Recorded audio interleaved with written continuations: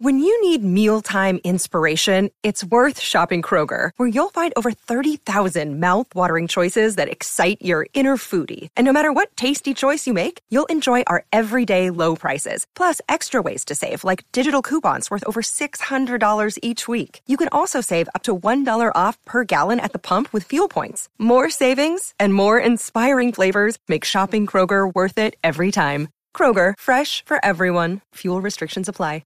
Another day is here, and you're ready for it. What to wear? Check. Breakfast, lunch, and dinner? Check. Planning for what's next and how to save for it? That's where Bank of America can help. For your financial to-dos, Bank of America has experts ready to help get you closer to your goals. Get started at one of our local financial centers or 24/7 in our mobile banking app. Find a location near you at bankofamerica.com/talktous. What would you like the power to do?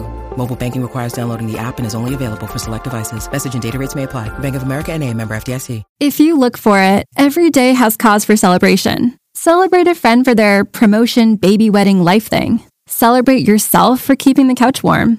It's no easy feat, especially if it's a big couch. Or maybe you just want to celebrate living in 2023, where you can get beer, wine, and spirits delivered from Drizzly in under 60 minutes without leaving said couch. So download the Drizzly app or go to drizzly.com. That's DRIZLY.com and get your favorite drinks delivered today.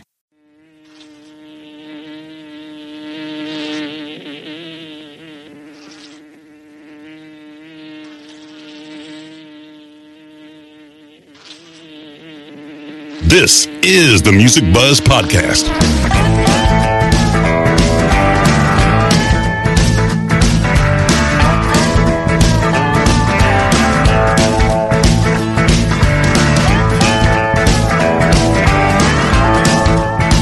The Music Buzz Podcast features candid discussions with and about those behind the scenes in the music business, including industry veterans representing the segments of musician, design, and live.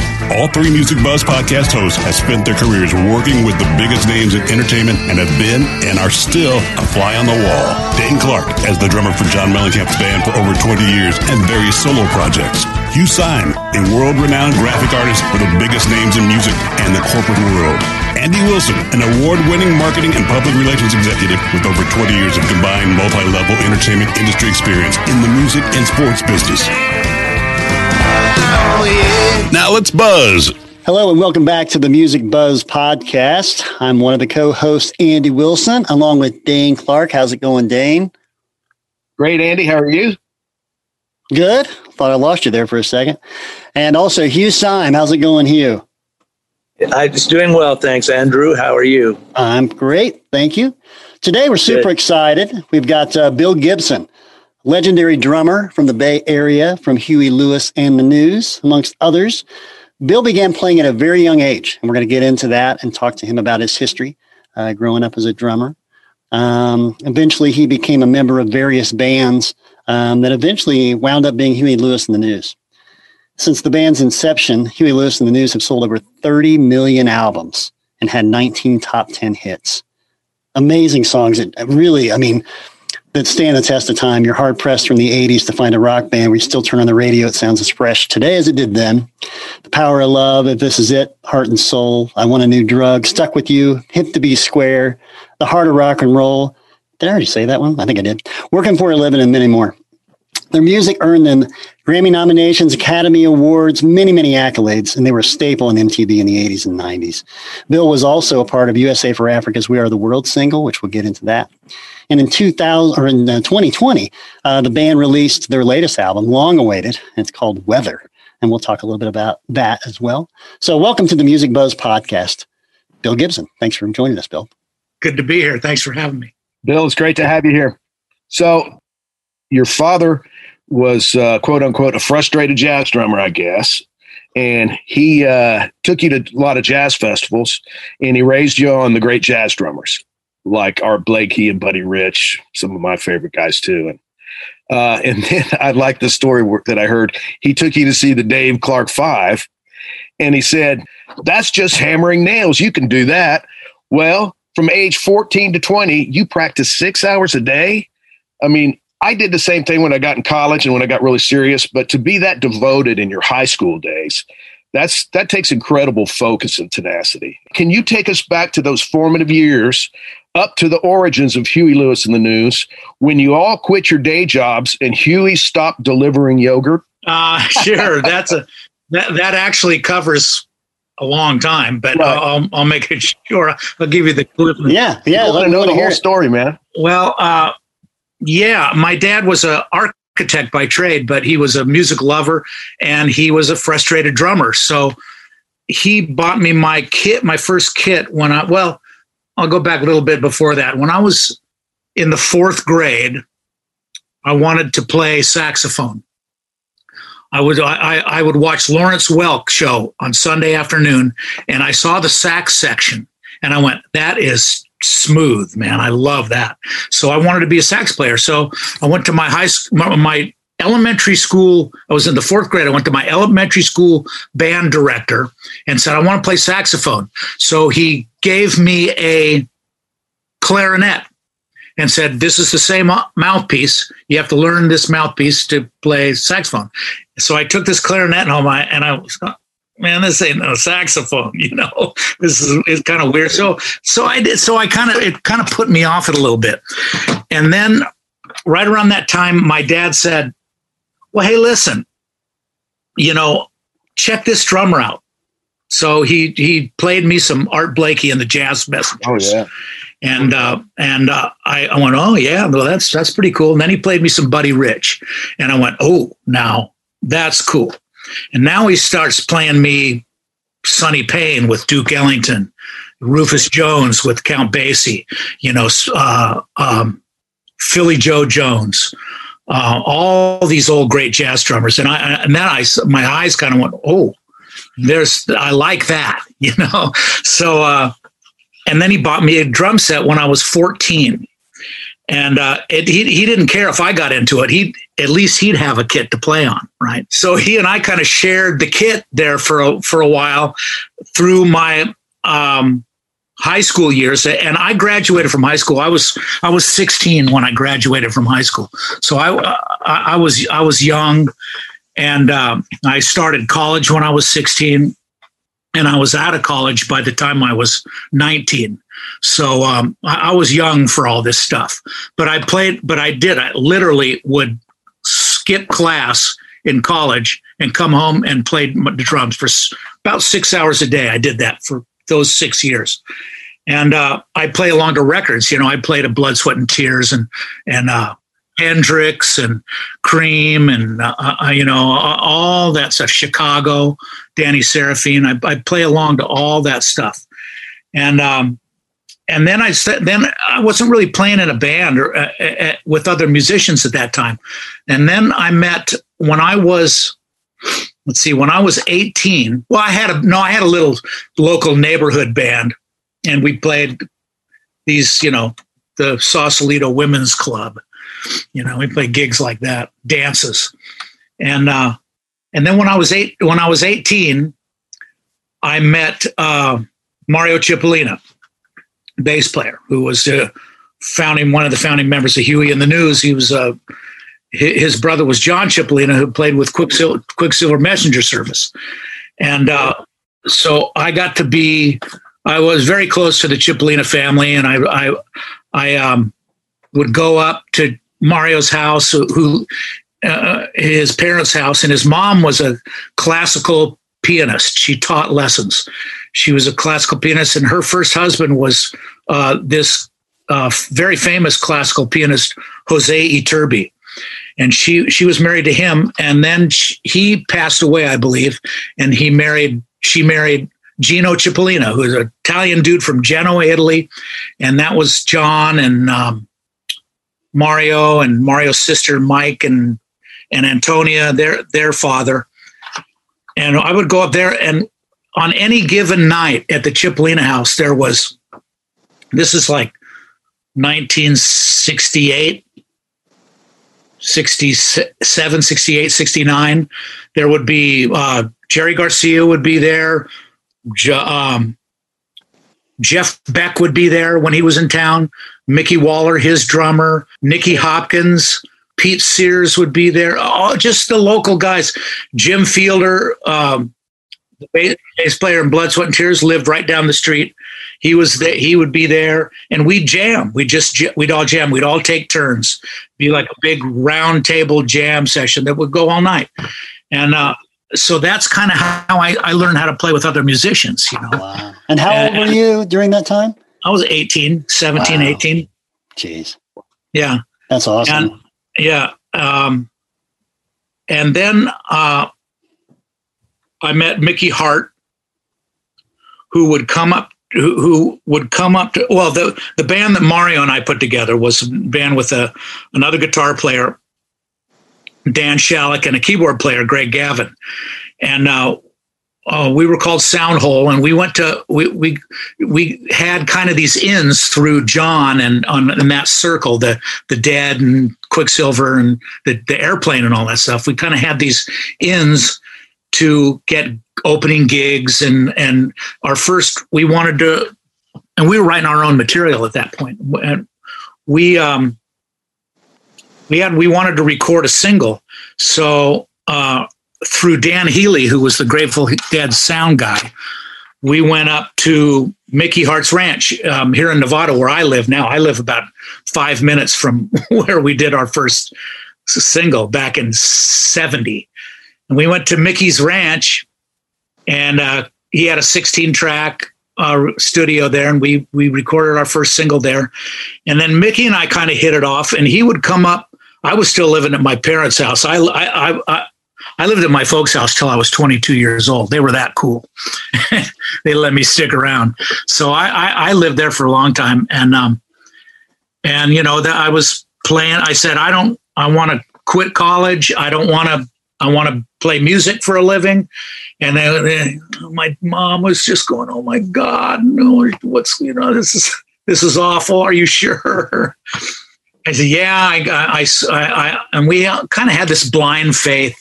We all had this blind faith that somehow we were going to be successful doing this.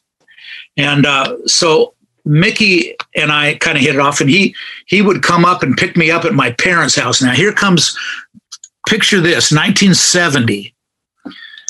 Mickey Hart, it comes driving up my parents' driveway in his Porsche, coming to take their 70, I was 19, coming to take their 19-year-old kid away, you know, the drummer from the Dead. Yeah. Biggest drug using band in the world. Right. You know, and here's Mickey coming to pick me up and take me away for the next 10 hours. Yeah. Just when your mom thought it couldn't get any worse, right? Exactly. That's great. But Mickey is, I don't know if you've ever delved into Mickey's deal. Mickey was Rudiment champion, or his parents were Rudiment champions from the state of New York. And Mickey picked up on all that. And Mickey is brilliant that way. You never know it by watching him play, but he is just brilliant with rudiments. So he would come take me up to his studio, and we'd sit and play drums hours on end. And so that really that was my introduction to the rudiments. I never took any private lessons. That's cool. Wow. What a story. Jeez. Yeah. That's super cool. So got to be real close with Mick, and he's to this day I watch him play and I go, God, you never know that guy was brilliant with the rudiments. I would have never guessed that. Yeah, right? No. I mean, I had a great teacher too. I started out doing that stuff. So, I mean, that gave me the technique that everything else was built on. But that's really neat that you did get that from him. That's fantastic. Yeah. He seems like a sweet guy. I met him a couple times, but and he was always very kind, but seems very like a really good person. Yeah, he is. He's a good guy. Mm-hmm. He's a good guy. A lot of people, a lot of people in the music industry kind of put a bad rap on the Dead, you know, and I don't know. It's certainly an acquired taste. Ready to say that, but you know, I have all the respect in the world for those guys. I've got a question for you, real quick. So, you know, it seems like when we've talked to some other guys from the Bay Area, just being a music fan in general, but it seems like there's a lot of support and camaraderie amongst various genres of musicians in that area. And the only other place that I feel like in the history of rock where you you hear that is maybe the Seattle scene in the early 90s, and those bands were so tied together. Am I right about that? Because it doesn't seem ultra competitive with you guys in that area, whereas other cities, it kind of seems like they were kind of, at each other's heels a little more. No, it was not competitive. That was the cool thing about it. It was all styles of music. I mean, at the Fillmore, you could go see, I remember one show I saw was the Jeff Beck Group. With Rod Stewart? No. Oh, I'm sorry. Yeah, that was with Rod Stewart. That was the first Jeff Beck Group with Rod Stewart. I'm thinking about an earlier show that I saw at the Fillmore was the Yardbirds. Oh, with Jimmy Page and Beck. Oh, both of them playing it. That's awesome. And it was the Yardbirds, Cecil Taylor Quintet. Wow. And who else was it? The Loading Zone. I don't know if you've ever known remember the name, Zone. but I'm not familiar with their music.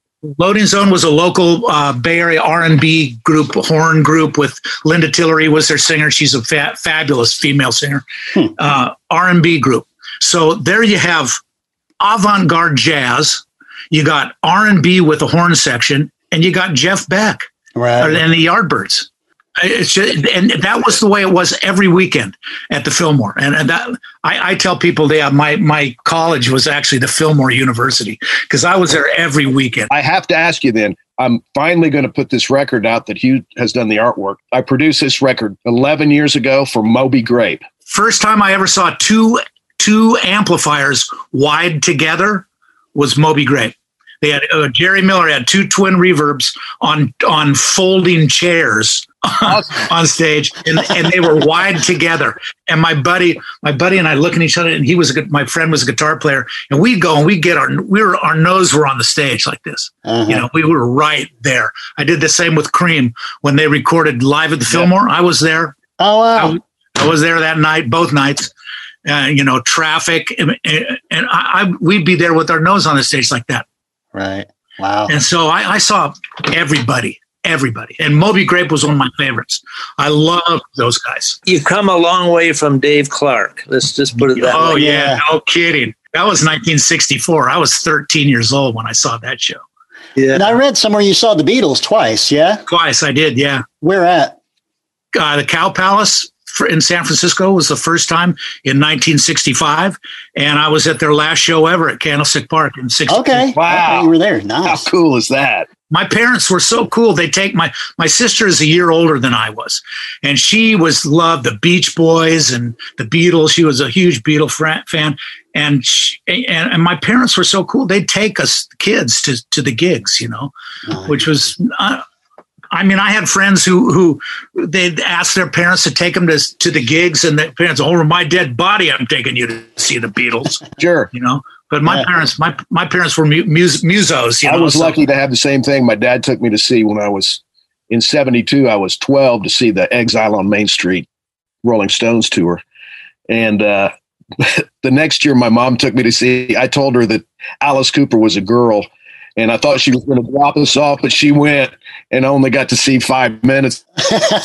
Yeah, that was the last show you went to. I was in England at the time when I was 12 in 64 and was able to watch Ready, Steady, Go and those kinds of shows. So I would see all these people. It was the equivalent on Ready, Steady, Go as a Dick Clark show. You would have all the people from Dave Clark 5 to Herman's Hermits. They would all be on weekly. So it was a fabulous time to be immersed in music there. But I did see the Stones play to about 300 people at a local theater in that year. So, but never the Beatles. I saw the Who play at Winterland, which when the Fillmore's is kind of a small place. It holds about 1,800 or 2,000 people, and Bill Graham started at the Fillmore. Then on the weekends, he'd do Thursday, Friday, Saturday, and Sunday shows. Thursday and Sunday would be at the Fillmore now when things started picking up. Friday and Saturday, he'd switch them over to Winterland, which was held about 5,000 people. So I saw the Who in 1967. I think it was the weekend it was right after the Monterey Pop Festival. It was like just a month or two after Monterey Pops. They played Winterland. There was 400 people there. It was just 400 people on the floor, and it was a big place with an upper balcony and everything. There was nobody in the balcony. 400 people on the floor, and the Who played. And they smashed all their shit for 400 people. They always did, yeah. They did every time I saw them. They were in the hole until they did Tommy. That's like, what do you guys think? No kidding. Yeah. So anyway, that was my university. So you were practicing along the records. You were playing rock tunes, and were you playing along with some jazz music back then too? Oh yeah.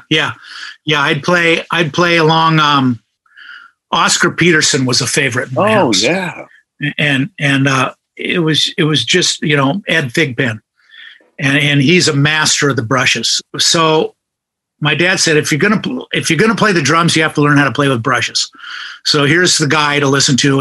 And and Oscar would be on at dinner time at my house all the time. I was constantly music at my house. My mom would play Broadway musicals, and my dad would play jazz. And then when the kids, we'd say, okay, Dad, you got to listen to this. Here's this new guy named Elton John, and he's got this new album out, and you got to listen to this because there's some good songs on it, And so my sister would play that, and the Beach Boys. And do you still have the brush thing? No, because I every once in a while I'll break them out, and I have recorded a couple of tunes that I had to use brushes on it, but I'm not that technical with it. I don't know. I recorded on one of Chris Isaak's albums, and Eric Jacobson was the producer, and he said it was this tune. I think it was called San Francisco Nights. Great song. Yeah, well, that's me playing on that. And it's with brushes, and I had to play as light as I could. And I was playing, I was playing as light, and they'd stop the take, and Eric would come on and say, can you play it a little lighter? Eggshell playing, I call that. Yeah. Eggshell, absolutely. I was going, oh my God, can you hear this in there? Yeah, exactly. I've had to do that too. I say, you got to be shitting me. Nobody, I can breathe down there on the microphone and be louder than that. Yeah, exactly. Well, yeah. So to answer your question, no, I'm not that good at brushes, but I'm going to have to be, because we're talking about doing, Huey's hearing is in and out. It comes and goes. So we can't really book anything. So that's kind of been our deal for the last 3 years.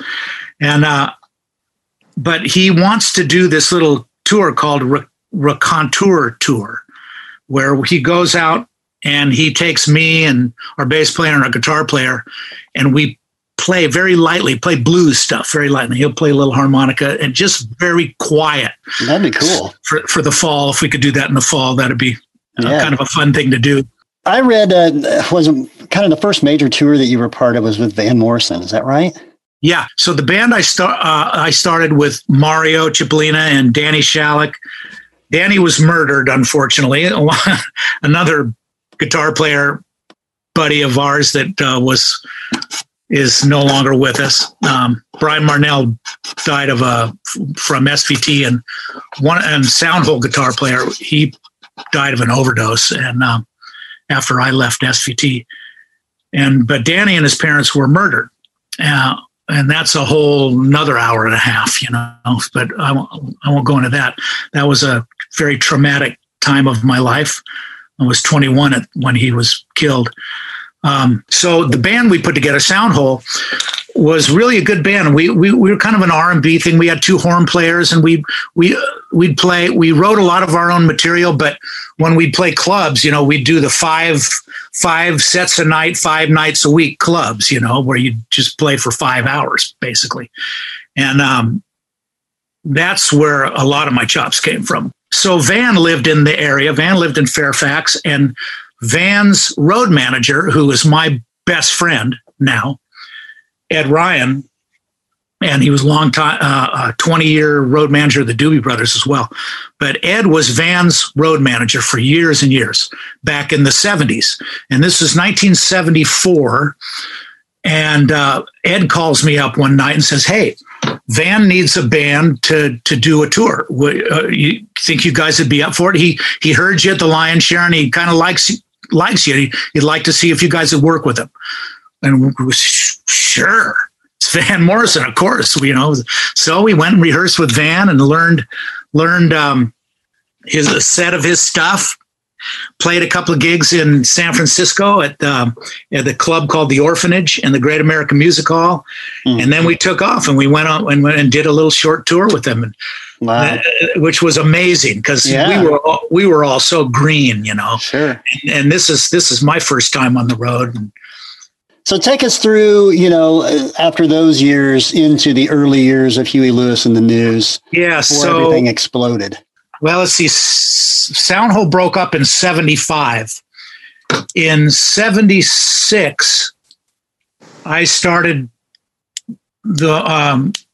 is when I knew Huey. Huey and I went to the same junior high school together. He was a year ahead of me. He was in 8th grade. I was in 7th grade. But I knew who he was. And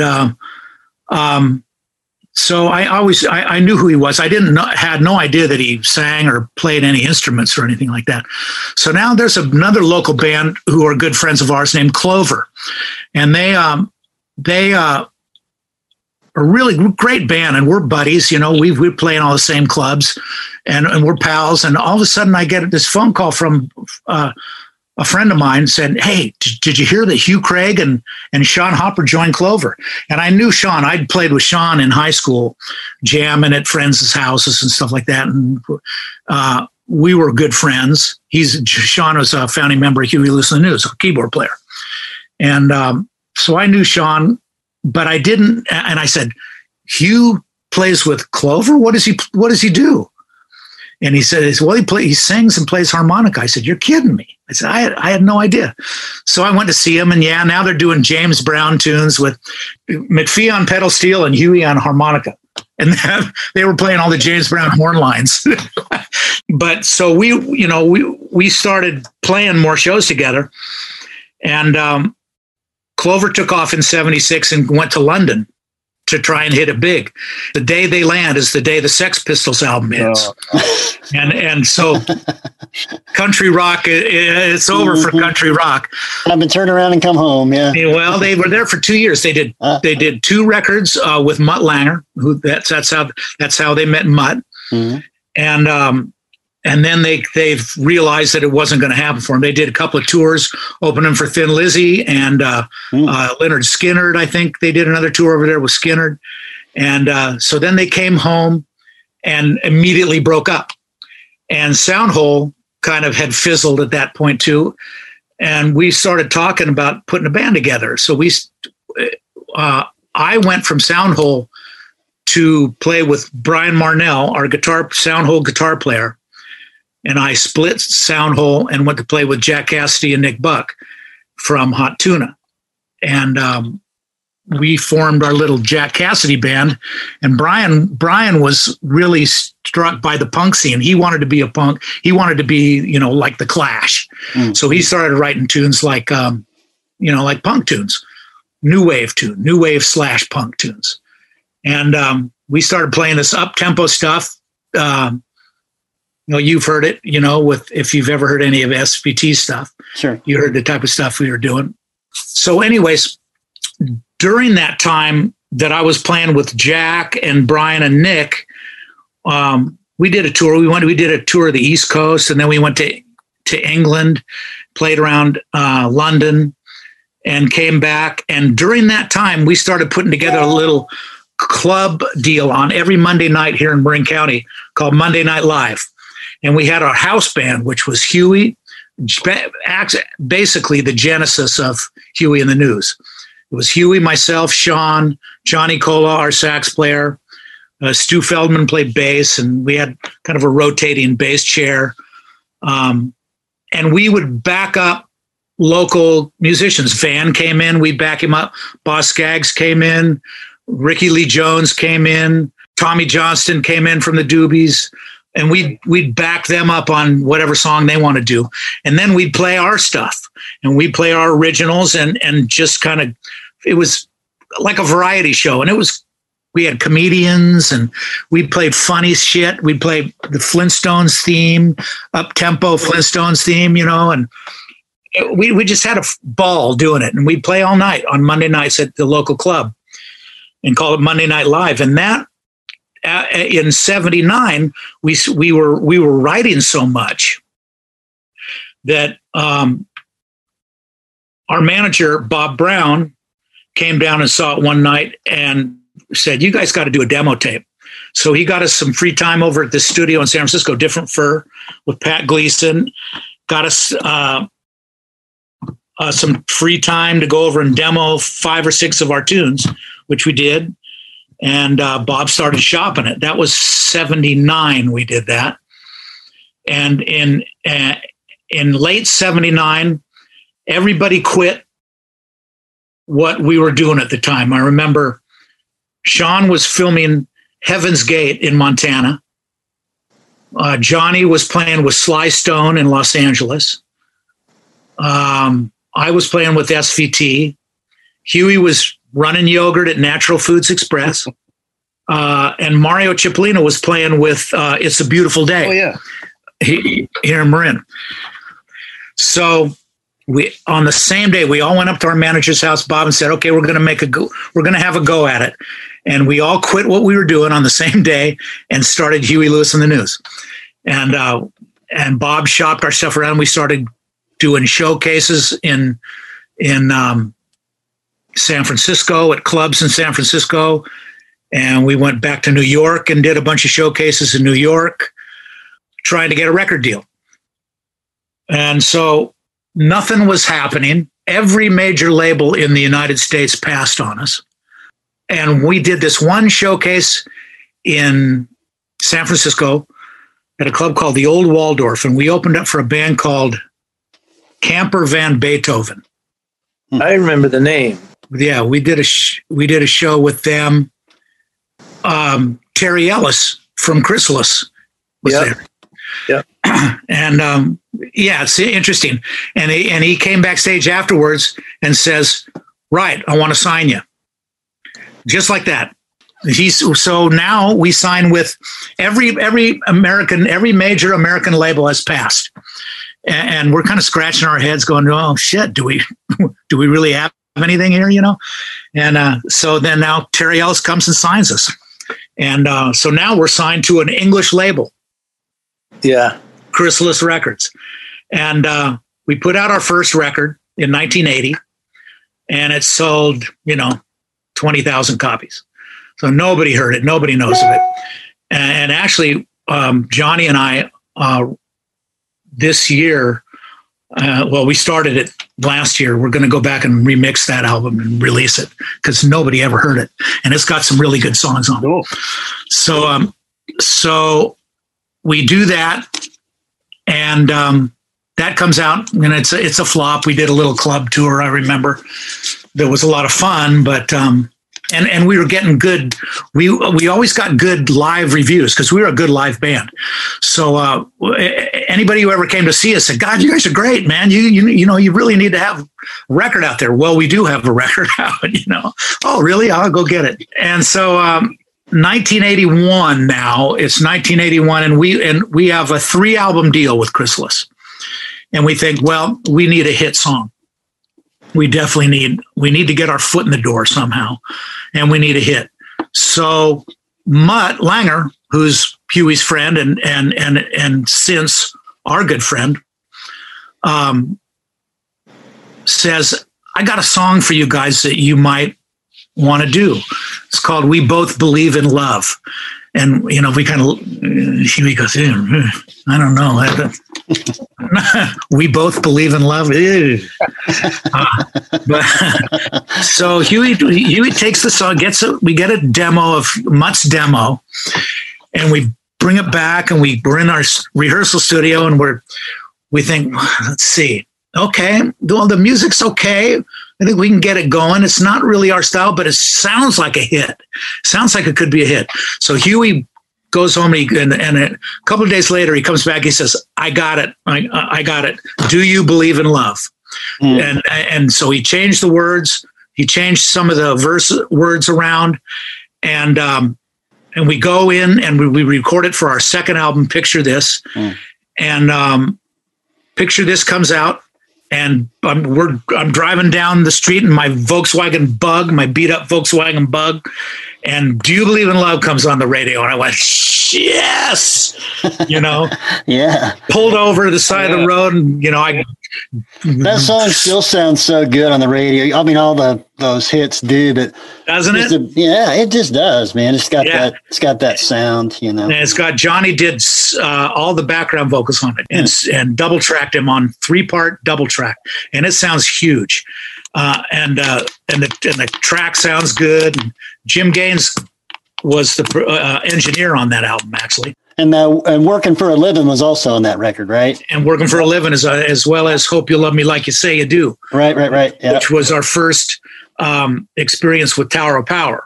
And we had them come in and put the horns on that. Nice. Now, that was when we met Tower of Power for the first time. That was early 1982. We asked them if they'd come in and put horns on it. I'd been a Tower of Power fan forever. Sure. Obviously, because they're amazing. And here comes the horn section. That's when we met them. And they were mind blowing on that track.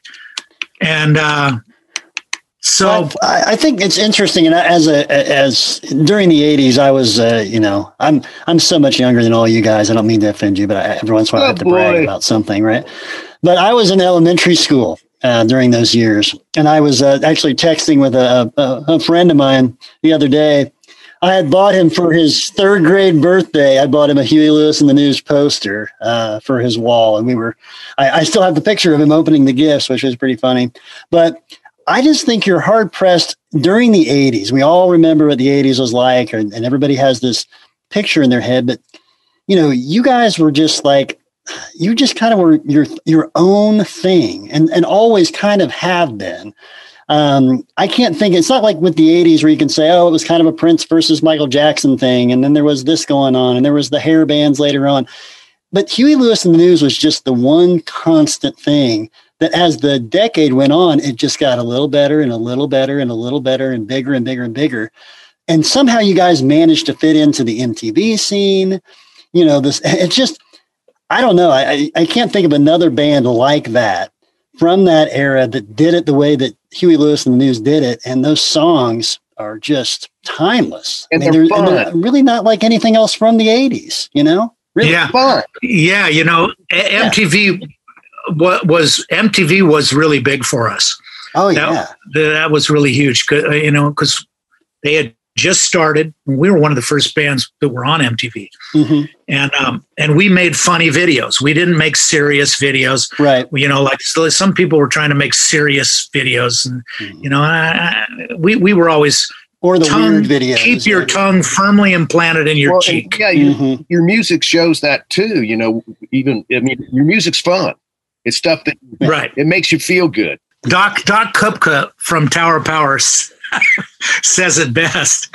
He'd come in and this song would be playing. What they were, they were on the road with us for about 5 years. The horn section, TOP horn section, and he'd come into the room and there'd be some droll song big hit, but real serious and some shit. And he'd look at us. He goes, "Who's that supposed to cheer up?" So we kind of always just said, we're going to be light. We're going to make people smile and happy and take their minds off of their day-to-day bullshit. Well, you did that and you still do it. I mean, that's the thing. It's now a generation and multi-generational band. I mean, And you were the anchor for all that stuff, man. I had to play a lot of covers in the 80s before, I'm doing what I'm doing now, of course, in different bands. And I mean, you had to play Huey Lewis and the News songs. And I remember I'm a school guy, so I would try to do things quickly for me to write stuff out. And so I'd have a chart and then I could memorize that real quick instead of listening to a song over and over and over. Unless it's a Chick Corea song, I don't want to do that. I can do it this other way quicker.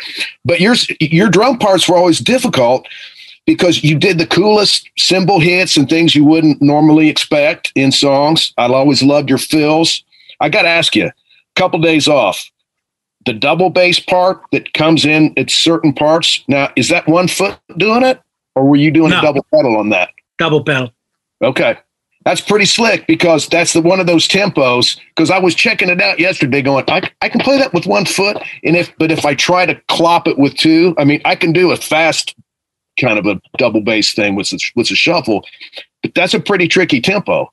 That must have took a minute in the woodshed.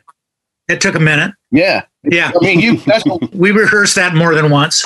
I'm sure you did. You're a very organized drummer. I love that. It's very organized parts.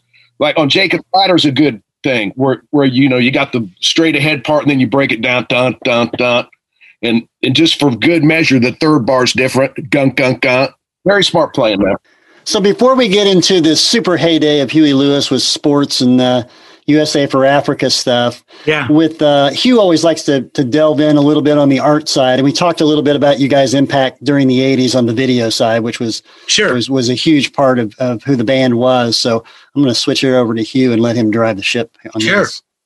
It's always sort of a tenuous part of this conversation because some musicians are all about the music. They leave the artwork to the record company. They have little interest in, and I see from the Huey Lewis and the News covers that there's a lot of band specific covers because it was about the band.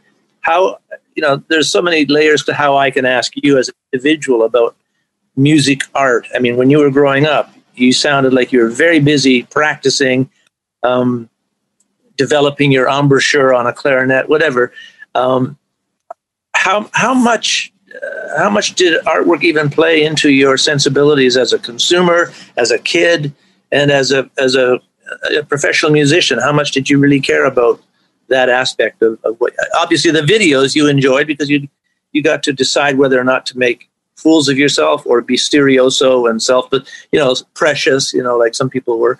But on the record cover side of things, how did you? Well, I'm one of those guys who was extremely disappointed when CDs came out because you could no longer read the damn thing, and the artwork all of a sudden became secondary.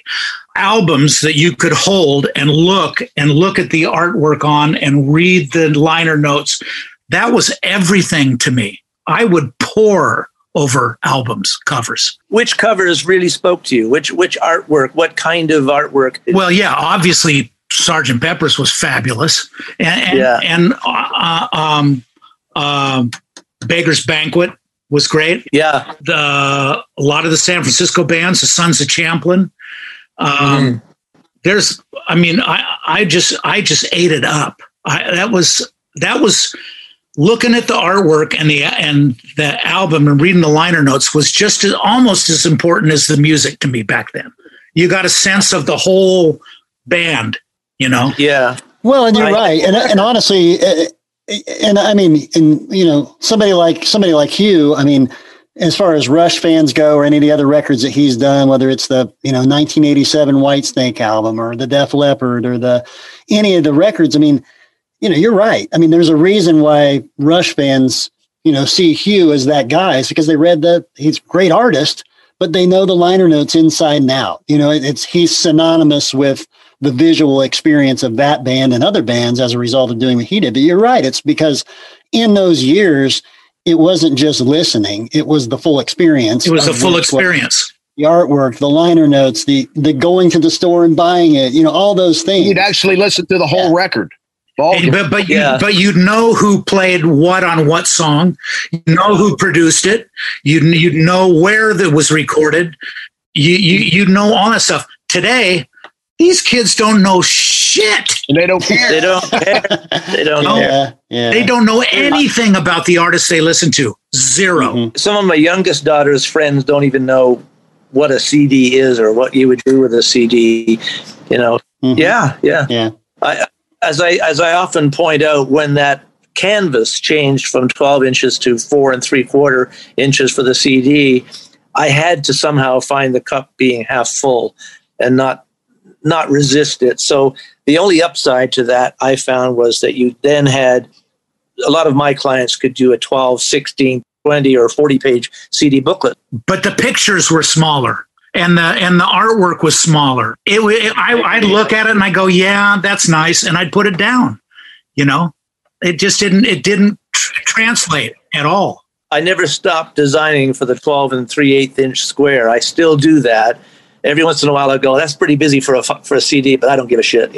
I'm going to do it anyways. And again, a lot of my legacy artists like Rush and Dream Theater and so on, they now release a lot of vinyl. So it's come around. Yeah. It's come around. But yeah, so it's nice to know that artwork did matter to you. Did you have much of a say, and did you voice your opinion during the album years, or was that left pretty much to the... That was usually left to Huey. Huey had an idea. He'd run it by us, and we'd go, yeah, that's cool. Well, maybe we could do this. Or somebody'd say, maybe we could do that or do it. But it was generally Huey. Huey had the vision. He's always been the guy with the what he wants the band to look like and be like. So mid-'80s, obviously sports comes out and, changes everything, right? I have a good story about sports. Yeah. We recorded it in 83, and we knew we had a good record. We went after the radio. We wanted 9 radio-friendly songs. And so we really focused it to radio. And Chrysalis at the time was in complete disarray. Terry Ellis and Chris Wright were not in good shape physically and emotionally, and the things were kind of falling apart at Chrysalis. So we owed him the record, but we didn't want to give it to him because we knew the company was not in good shape. So we held on to the masters of sports. Huey had them under his bed. And I was living with him at the time. I remember Carrie schlepping him up the steps to his house at the time and stashing him under Huey's bed. And Bob was, told Terry and Chris that, look, you guys got to get your business, you got to get the company together or else we're not giving you the record. And it was pretty tense there for a minute. Wow. And so they finally got the company sorted out and in good shape. And they had to change some people who worked for them, I think. But they got the company together, and we finally gave them the masters, and they put it out. And it's a good thing we did, because that saved Chrysalis Records, that sports record. Then they started signing some other people that obviously helped them as well. But sure. It's impressive. You had the presence of mind to make that observation about that dynamic that saved you and saved them, because most musicians have just they're hell-bent for glory, they're hell-bent for being out there, and they don't stop to think about those sort of dynamics. So it's cool that you saw that. Yeah. That you saw that coming. Yeah, absolutely. Yeah, we knew we had a good record. We knew it. And well, that's one of those records too, that when you look at it now in hindsight and you look at the track listing, I'm certainly familiar with the record. I had it, I had it at the time, still have it now. But if you look at the track listing, it reads like a greatest hits, man. It's The Heart of Rock and Roll, Heart and Soul, Bad is Bad, I Want a New Drug, Walking on a Thin Line, Finally Found a Home, If This Is It, You Crack Me Up, and Honky Tonk Blues. It's like, geez, that's just a record. That's one record. That's volume 1 right there. Yeah, no kidding. It's just, wow. It's astonishing. I mean, let me ask you a question. What is it? What do you think it is about that record? Was it just timing? Was it, what is it that you think made that record work so well?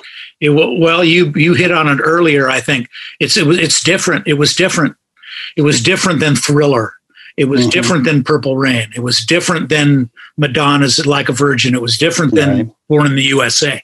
It was 1984, different. Any of those big records. Yeah. It was unique. And also the videos for all those songs were great. Oh yeah. And that it all went like this, and the timing, it just all came together.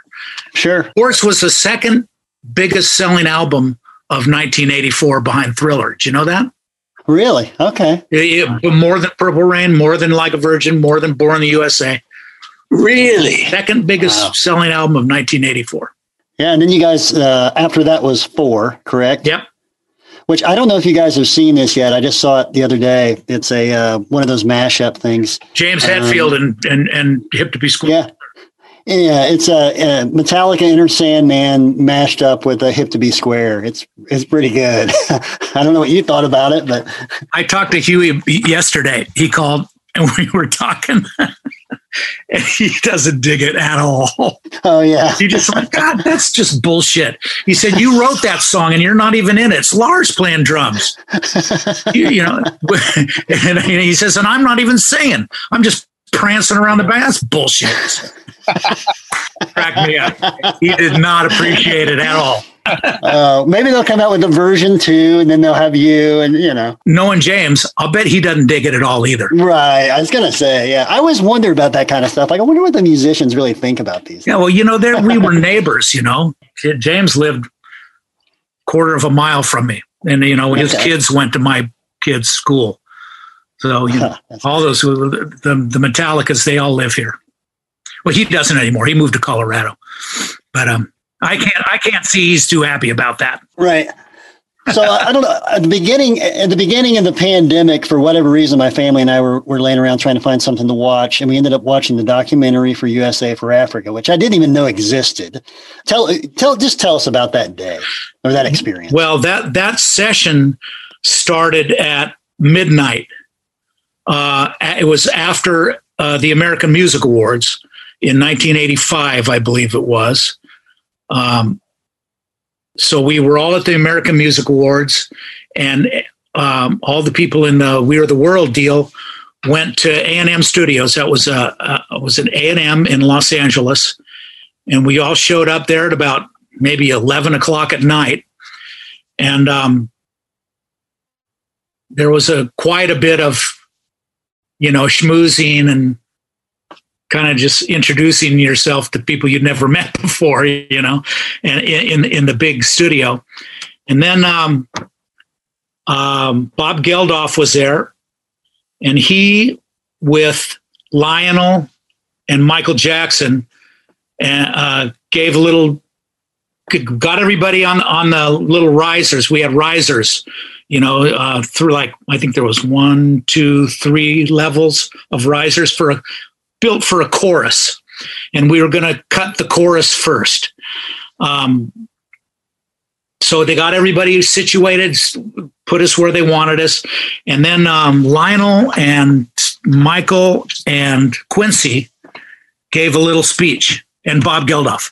He gave a little speech about what this is for, how it's going to work, who it's going to benefit, and how we're going to go about recording it. And then so Lionel was the one kind of handing out the parts. He'd sit at the piano and play the part. Okay, this is the line we're going to sing on this pass. And so everybody'd sing the same line. Then we did like maybe 4 or 5 passes as a full chorus of singing different things. And that, you know, that was maybe.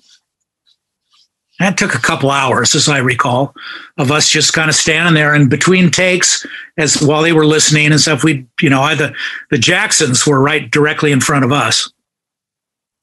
So I'm talking to Tito Jackson for a couple hours, you know, and we just talking about just like I'm talking to you, you know, and it was unbelievable, because you just anywhere you looked, you just go, oh, holy shit, that's Ray Charles, you know, and you know, and you, oh my God, and then oh shit, Harry Belafonte is standing right there, you know. It was just like that all night. And for somebody like us, people like us who were not part of that celebrity LA scene, you know, like Dionne Warwick knew everybody in the room, basically, you know, and a lot of these people they all knew each other, right? But we were outsiders, really, and you know, but when we met them, when you had your chance to go introduce yourself to Diana Ross as Huey Lewis and the News drummer, she'd go, "Oh my God, I love you guys," you know, and it was just a big. Everybody loved everybody else, you know. It was that kind of night. Merle Haggard was standing right to our left, Merle was a little grumpy that night, and he was, anybody know where I can get a beer?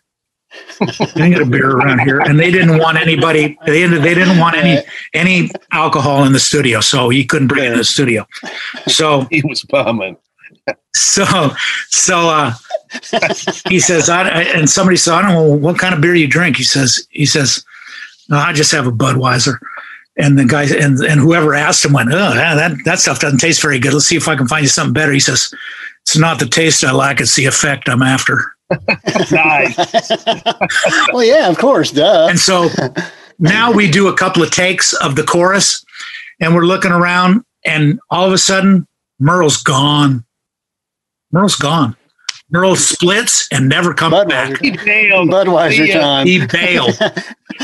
Did a couple of takes, and that was He's it. going to get him a Budweiser. Bye. That's right. Priorities. You should have had a 6-pack back there. Come on now. Yeah, that's right. You got to be prepared. Man. Oh yeah. So well, that's super cool. There's very, very. There's a lot of stories like that, and that was just an amazing night. Life magazine.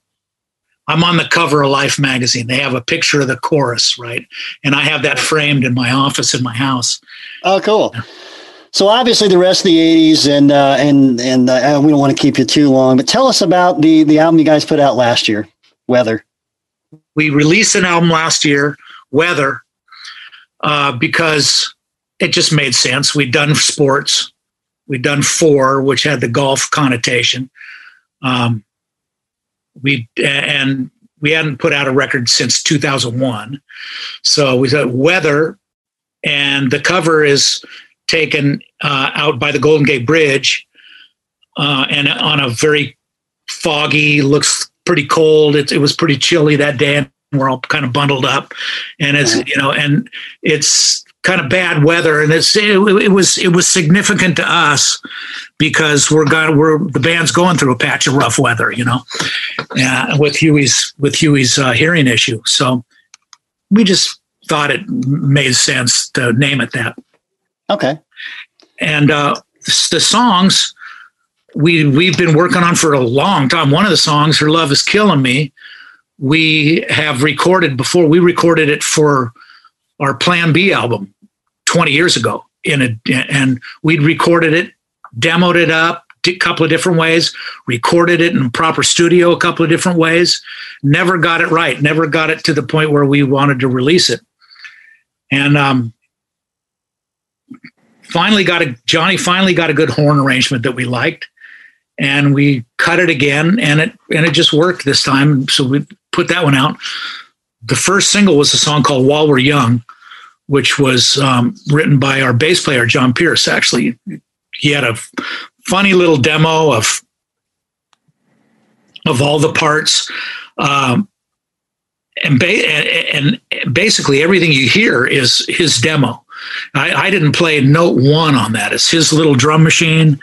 I had nothing to do. That's the only Huey Lewis and the News song ever released that I had zero to do with. Really? Okay. Yeah. Okay. So I didn't even sing on it. Well, actually, there's another one. There's that new mashup with Metallica. You're not on that. Oh, yes, I am. Not to bring it up again. Well, that's me. That's me playing drums. It might be Lars. In the video, but that's me. Well, thank you so much for the time. We appreciate it. Hope you have a great weekend, and we'll hopefully reconnect. You guys too. Thank you, Bill. Yeah, Bill. Great. Thanks so much, man. I appreciate it. Had a ball. Yep, we'll talk. Bye-bye. Take care. Take care. Bye-bye. See ya.